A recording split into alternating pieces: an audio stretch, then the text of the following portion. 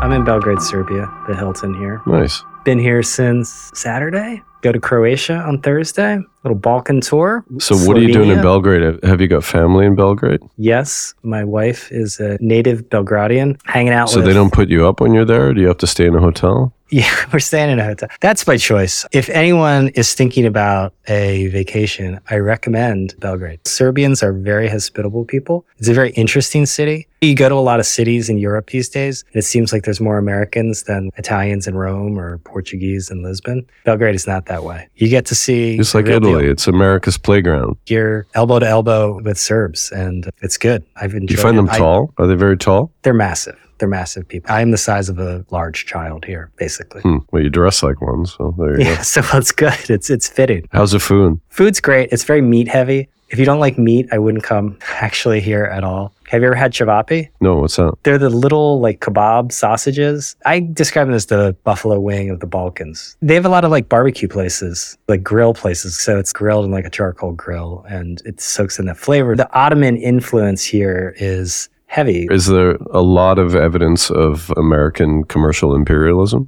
There's McDonald's, there's Starbucks. Everywhere. Okay, just like paint a picture for us. You're sitting around the table and are they, out of respect, speaking English to include you? No. It's almost entirely Serbian. They'll like break into English. I don't know Serbian. I know words, I know phrases. I can sometimes pick up the main part of the conversation, but I couldn't possibly what do you just sit there kind of sadly and get drunk? Or what do you do? I just hang out. I get included. I don't insist that they change just because I don't know Serbian. No, I get it. But did they demonstrate affection for you? Yeah, I'm a national hero here. I mean, no, they don't. I don't know. You'd have to ask them. Maybe they can come on the podcast later. Milan, Mira, if you're listening, you're welcome on the podcast. I should have done when Alex gets the dial-in functionality, we could have. Yeah, we should address why Alex isn't here. Because he said he was floating down a river or something like that. He's camping, which is super European. He likes that. He always done that. Ever since I met him, he's always been a camper. That was a warm little catch-up, though. That was nice. It's nice to see you. Yeah.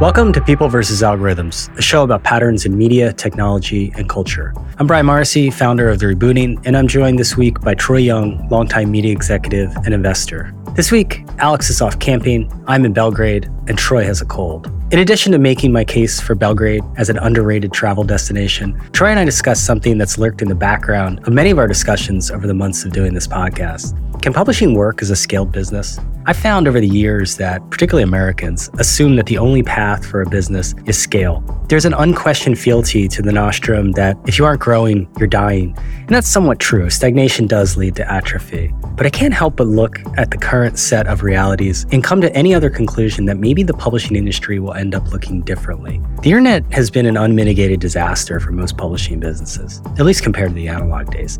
And this is going beyond publishing to the more lucrative forms of media. Just look at the struggles Hollywood is having as it adapts to the new economics of streaming. The weaknesses that we're seeing in the ad market, while abating somewhat, are in contrast to strong results from Google and Facebook. In the two big growth areas in advertising, streaming and retail media, those dollars will come from somewhere. And you can be sure that some of that will come from publishers' current ad businesses. What's more, digital advertising is a mature market now. It is no longer the case that marketers are overspending on analog media channels compared to digital. One estimate I saw is that 2/3 of ad spending is now digital. That Mary Meeker slide can now safely be put in a time capsule. And this is why I believe that we're seeing structural changes to the digital ad market, not just the cyclical speed bump. And when I look around, the most promising models tend to be narrower and smaller. Niche is now celebrated, and that's funny to me because niche was always used as a pejorative. It's like telling someone that they have a lifestyle business.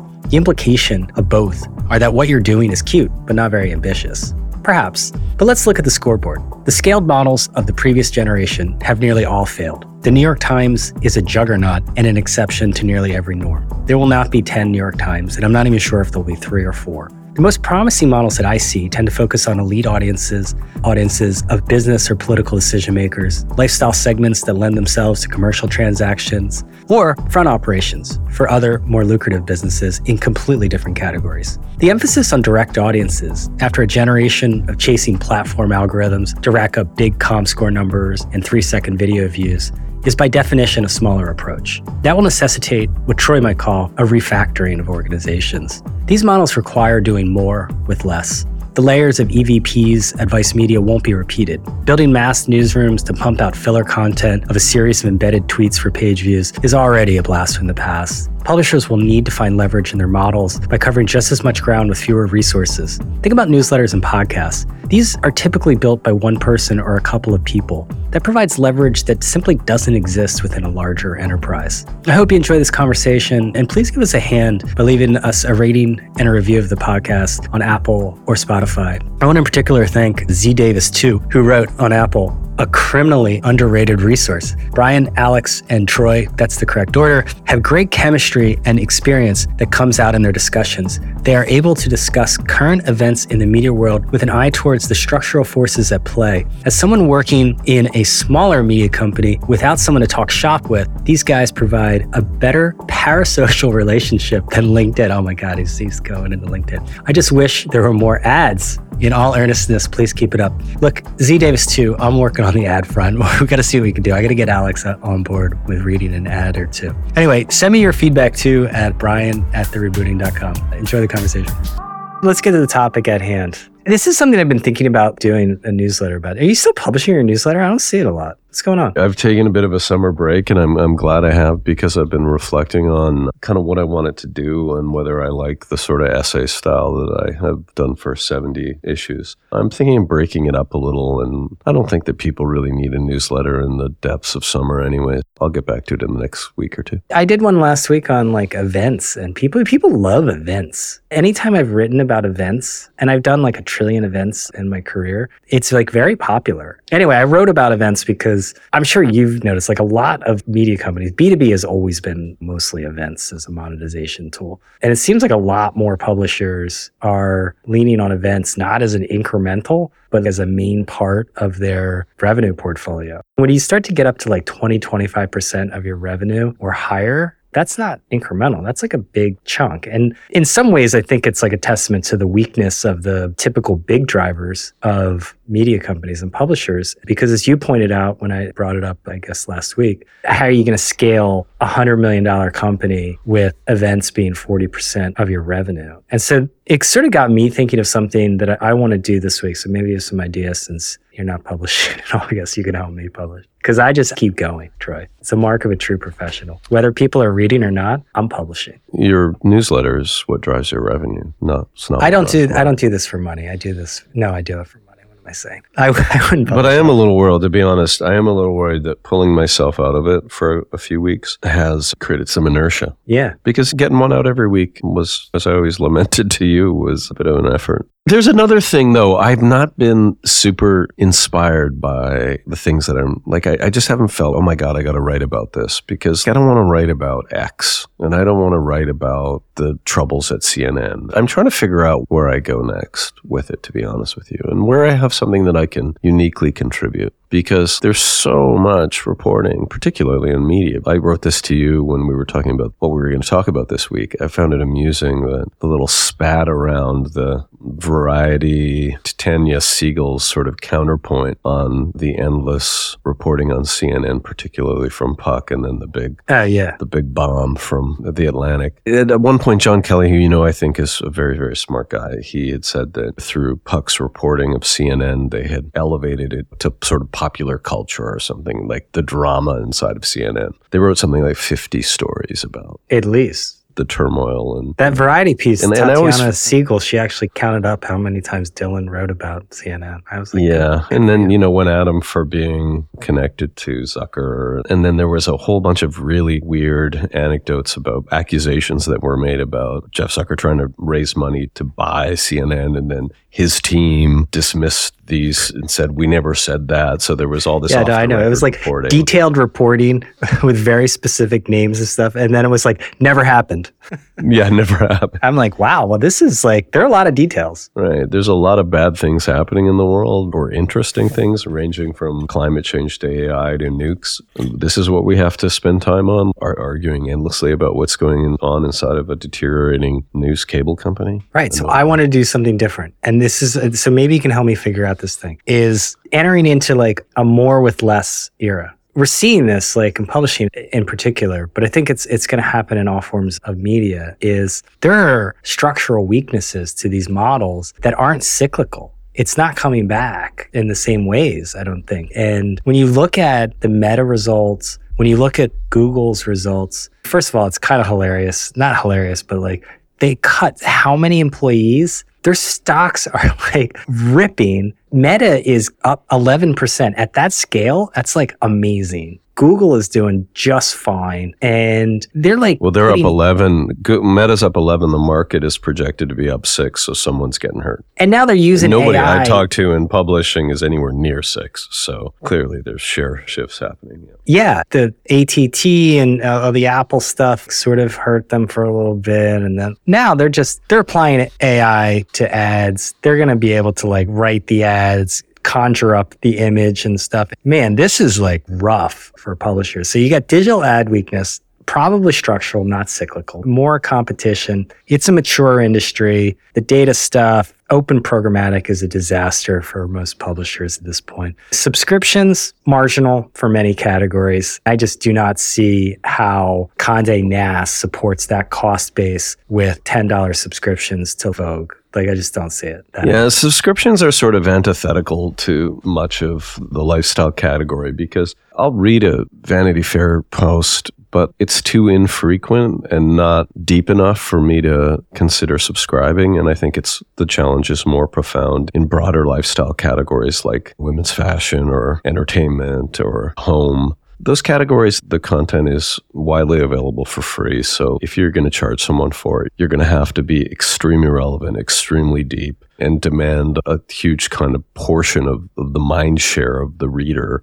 or be really necessary to drive subs. So what happened, and I did this, so I saw it, is that you try to create a hybrid model between managing scale, keeping scale up, because that's where your bread's buttered. You got to keep the business going. And then trying to section off parts of the feed to a subscription proposition and then throw some other goodies into the bag. In many cases, the most important goodie was like, hey, and we'll give you a magazine. And yeah, I think it's tenuous. So you get a lot of churn, and it's really hard to acquire folks. And so it just represents a small part of the business. Yeah. Brian, I wanted to get your take on, so one of the things that I think they consciously do at Puck, and I think Semaphore tries to do it as well, is really just kind of rush the show as a media strategy, which is we want to go so deep and on a particular company and period and conflict that we become kind of the voice in that area, and that the people involved become characters that the audience can get attached to. And as such, news becomes drama. I don't know Chris Licht. I'm sure he's a fine person, whatever, but may not be, I don't know. But he becomes more than the guy that worked at CNN. He becomes a character in the storyline that Puck is creating. And so the one thing about digital publishing is that because it's so hard to distinguish your content, your voice, your feed, that, really, really dive bombing one particular story and owning that is a really useful strategy. Yeah. I mean, it's not totally new. It's not new. I think Daily Mail does it in their own way, right? But they do it in a different way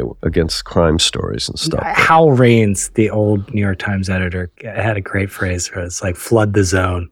It's like, let's flood the zone. And there's particular stories, depending on what your purview is you've got to own it. Like in a newsroom, it's like, we have to own this. I used to say like too many, not too few. If we write like too many stories on this and people are like, what the hell? Then, okay, can live with that. Don't like undercover certain things. And then the second piece, which is something I remember Michael Wolff would always say to us, he was like, heroes and villains. He was like, that's what people want. They want heroes and they want villains. And so find the hero and find the villain. That's like a very Wolffian, I think, approach. But I think that is, particularly in media coverage, it's very pronounced. the heroes and villains part. And also Dylan was like a little bit of a protege of Michael Wolff. Yeah, He was a that's favorite what was of mine. going on. He was at Adweek. I don't think Dylan and I Meanwhile, overlapped. people's lives are caught up in that. It just becomes a drama that really affects their prospects, their lives, their careers. Yeah, I don't think Semaphore does that as much. Do they? No, I think Ben likes a gotcha, though, for sure. He likes break the news and then tear down. Oh, yeah. the He's a news hound. He's a news obsessive. He's a scoop machine guy. There's a lot of places that are that way. I think journalism overall has, and it's long had a obsession with scoops that is more internal and to the profession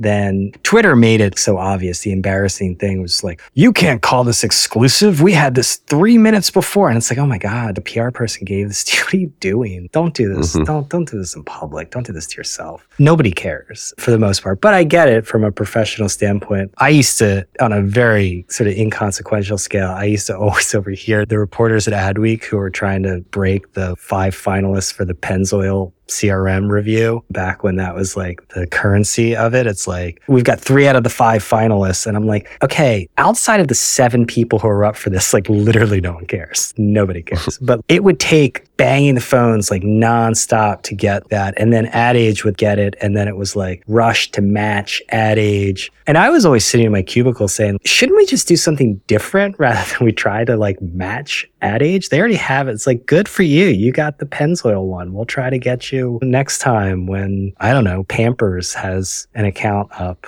Good times.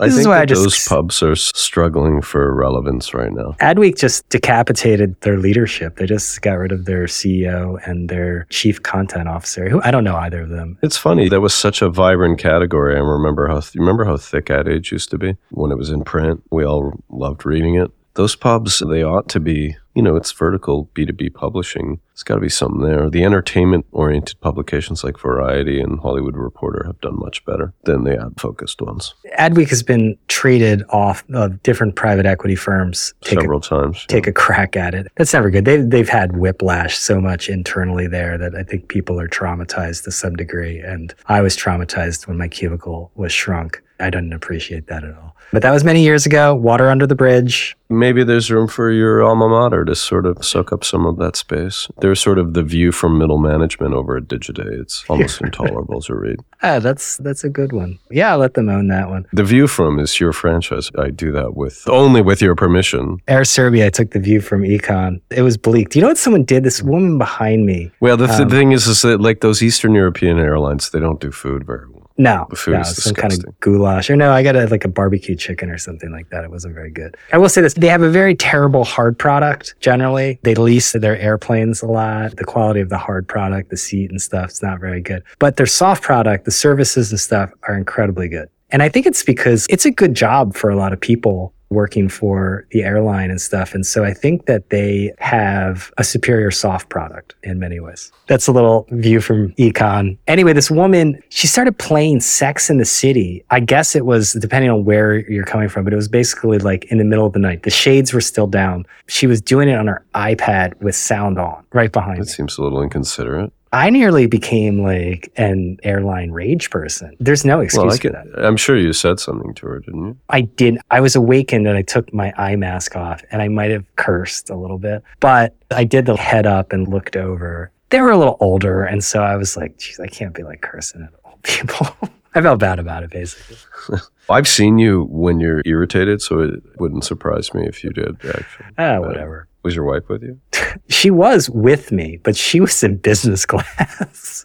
How did that work? We book our travel separately and she booked it. And I was like, I'm not paying for the business class. I'll be fine. Maybe I'll get the upgrade at the airport. It's cheaper. Premium economy is fine for me. I'm not making that up. It's fine for me. Straight econ. That's tragic. This is a sad story. It is sad. Sit with your wife. Spend the extra $500. I got to just sell more ads. I'm trying to figure out this thing about whether the future in many ways is how do you do more with less? And what that means for, one, like how you build a new business, because this is something I talked about with Justin Smith. I didn't put it in my piece, but he was talking a lot about the sequencing of building Semaphore and how different it is building a publication with a big goal, but like that you have to sequence this very strategically because you just cannot go out and open up bureaus everywhere. And then the other one is, how do you adapt old models, assuming that there is this era of doing more with less, but how do you adapt old models to that? Is that a question? Yeah, it's a question. Well, the sequencing one, where do you want to start? I'm trying to organize my thoughts here. The sequencing one is in the context of a news org where you aspire to report from different regions of the world is a big question. I'm assuming they prioritize the markets where you can actually make money. Sequencing, you have to sequence your costs with your revenue, right? So you're going to start in the U.S.? If you don't make it in the U.S., you get no shot at the rest of the world. It's the biggest market. Justin said like 60% of all of like global news revenue is in the United States. What was the other question, which is after sequencing, it was... Well, I guess my point was like, how do you adapt old models to a more with less model? And then we'll get to like starting new models. I just believe that like you stay as lean as possible, as long as possible. Whereas before, I think starting new brands, you wanted to like make a big impact and never have a launch party. Launch parties are dumb. And now you just have to do far more with far fewer resources. Yeah, it seems to me that the way you were doing it, although you seem allergic to having a bigger company, but that you it's not true. Build a base and just kind of quietly start saying things that matter. And doing it in a low-cost distribution channel like email. And then the one thing will build on the other. That's a fine way to build a self-financed business. I don't think it satisfies capital, as you and I have discussed. You want to probably be more aggressive than that in terms of taking on additional verticals or growing revenue through a sales organization or putting more money into events and stuff. It's all kind of irrelevant, meaning you can sequence it how you want. You can either make it capital intensive or capital light. As long as you're fundamentally on a path where there's a need for what you're making, an opportunity to do it better than someone else, an appetite from that set of consumers to engage with you and or pay you. The funny thing about media is people will always keep trying new variations on the Venn diagram where it's, this, but it's this. It's this and it's this. It's insights from the world of media and advertising written in a way that is easier to read or formal or informal or whatever. The great thing about media is it just keeps going and it's made afresh every day. It seems to me that what technology does is it changes the way you enter a market, which is you can start at any time and you can kind of organically grow your position.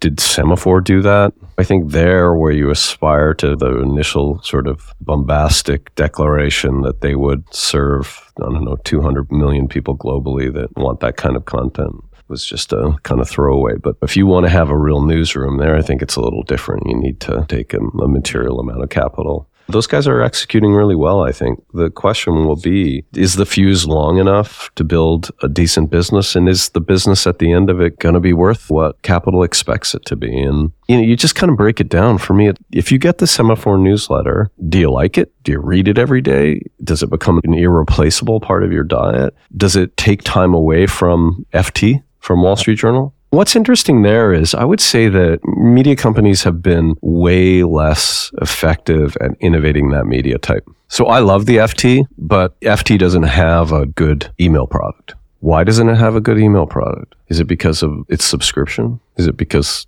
they don't want to do it?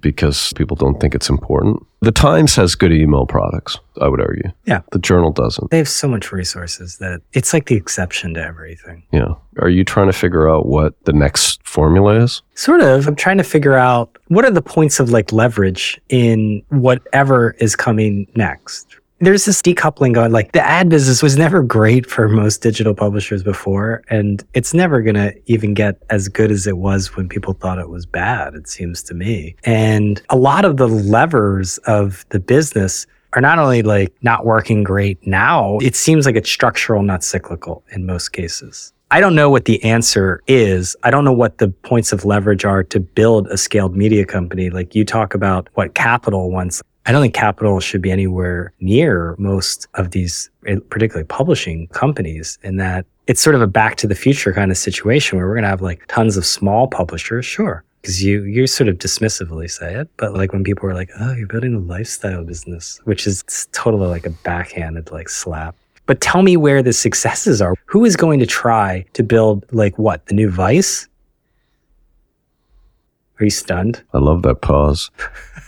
Who's going to try to build the new Vice? First, someone's going to try to resuscitate the old Vice. Okay. But yeah, I don't know. I don't know what the answer is. All I know is that it's kind of where you started, right? It's like advertising has become a scientific, technical pursuit, requiring now not just huge amounts of data, but tons of technical expertise and scale. I can't quite figure out why Snap can't keep up, other than because it's either the surface area of the experiences they deliver are not good for advertising, or they don't have the sophisticated technology to insert it in a way that works for people. But all I've ever seen is that performant advertising driven by retail data sets or by the scale of social media or by Google, or if you have material amounts of sort of time on a timeline because you're YouTube or some other video-driven platform, that's all kind of there is. Then the rest of the folks just do what we've always done, which is just fight for, like, do what Complex did this week in that long piece that your friend at Adweek wrote about their partnership with Sprite or something. Like, yeah, they're bringing back the microsite. I think that's a business. I just don't think it's a good business.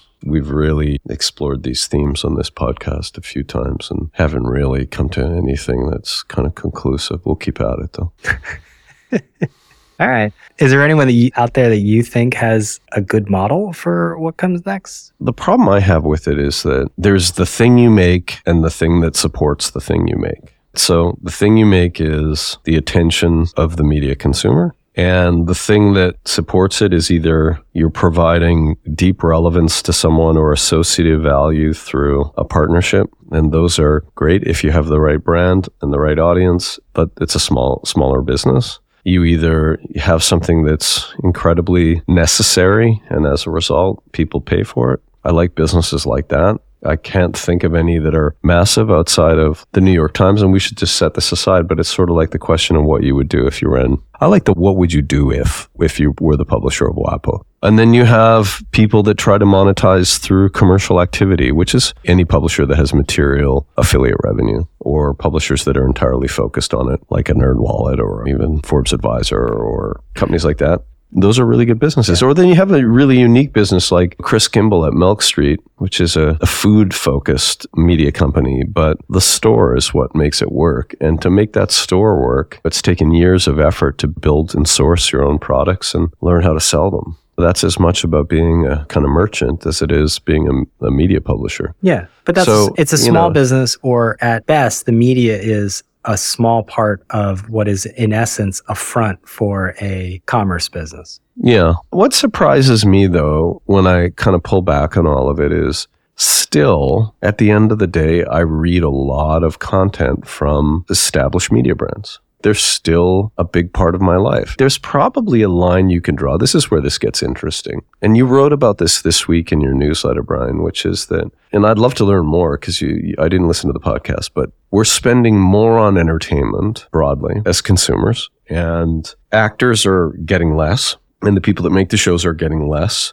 The media companies that make the content are struggling. Just to take an isolated example, I probably read more stories now from Vanity Fair than I read when they published a magazine. I would get the magazine monthly, and I would read a couple stories in it. I'm sure I read more than that from Vanity Fair now. So they get more of my attention, but the business is worse. Yeah, well, attention on a phone is not equal to attention in a magazine 10 years ago. Okay, fair enough. But it's analogous to the first question, which is, what did you learn about, who was the gentleman you had on the podcast? Andrew Rosen? Yeah, Andrew was talking about the sort of curse of the streamers. Yeah. Like it's just a bad business model. Yeah, it's a bad business model. So it's kind of the same thing. We're getting more as consumers. I'm getting more news, more point of view, more lifestyle content that I could ever imagine.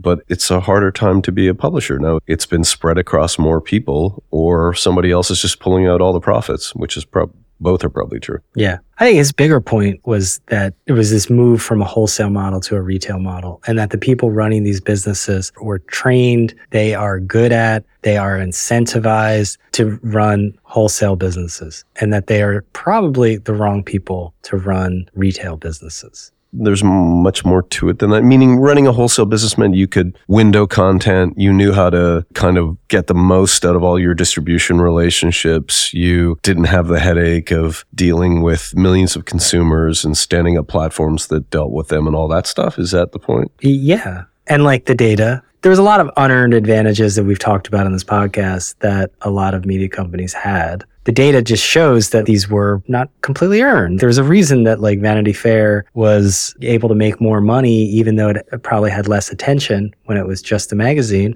because the measurements sucked. I don't know what else to say. Yeah, the measurement sucked. It was an oligopoly. You were one of 4 companies that had material budget allocations from a group of advertisers. Yeah, there was no sort of performance imperative. You had incredible power on the supply side with celebrities and stuff because you were one of a few magazines that could move culture. I mean, all those things. If there's one thing in my mind at the end of this conversation, it's like, where can you draw a circle around a group of people and have a meaningful relationship with them? And if you can't do that, you don't have a media business, and there's just fewer of them. And so if you wanted that circle to be really big, you got to do it in a category that's big. So you probably have to do it in news. And we know what that looks like. That's when it gets difficult. And so now what you're about to see is a bunch more reporting on the Messenger, which is trying to do that in a kind of retrograde way, right? Yeah. By saying, well, we'll just build up a big newsroom and get lots of page views and hire a bunch of SEO experts.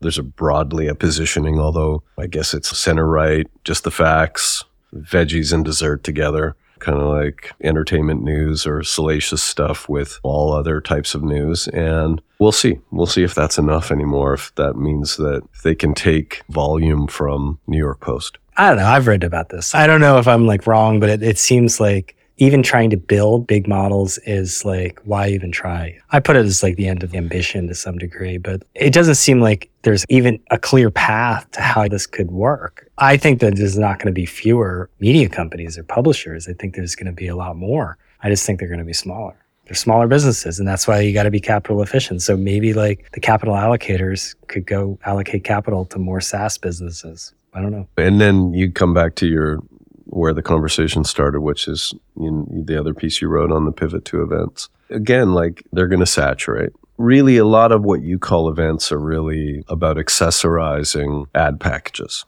I pushed hard on our events business at Hearst, and what I really wanted, we were very good at the kind of accessorizing events. Like, we're going to do an issue, Women in Hollywood for Elle. We'll do the event. We'll get the stars to come out. The event will be 150 people in Los Angeles.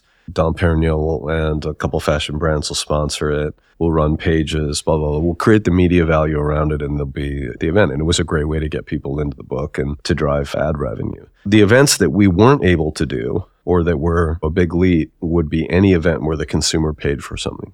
That's where it gets really difficult. And that, in some ways, is where Complex's success was quite remarkable, where ComplexCon had a big consumer-facing event. And it had transactions inside because it was essentially a marketplace, had entertainment, had conversations, talk, whatever. It was a real achievement by Rich and the team. There are fewer of those, and those are harder to do. But the other events that you're talking about are really just sort of, there's a straight line between getting a list of people that downloaded a white paper and having dinner. It's like the same thing. There's a lot of different types of events. I mean, they're on the B2B side. Washington is like very vibrant, their type of events. You know, they're small, but also large, but a lot of them are small influencer events. I think events are fine, and I think that they're a great way to prove that your audience is more than an audience and that they'll turn out for it. And it's still an area, at least in business, that people will pay for, but it doesn't scale, and it's a problem for that. If you're going to scale, I was hoping like you could give me a roadmap to how you actually build a scaled media company now. I will, but you have to pay me. All right, should we leave it there? I thought this was a funny idea. So people like my wife love the idea of having chickens, like chickens in the yard, okay? And I have no interest in having chickens. Because if we get chickens, like someone's got to look after the chickens. And then the dog will try to eat the chickens. And then someone has to clean up, like feed the chickens. And nobody wants to do any of that. Yeah, they're filthy animals.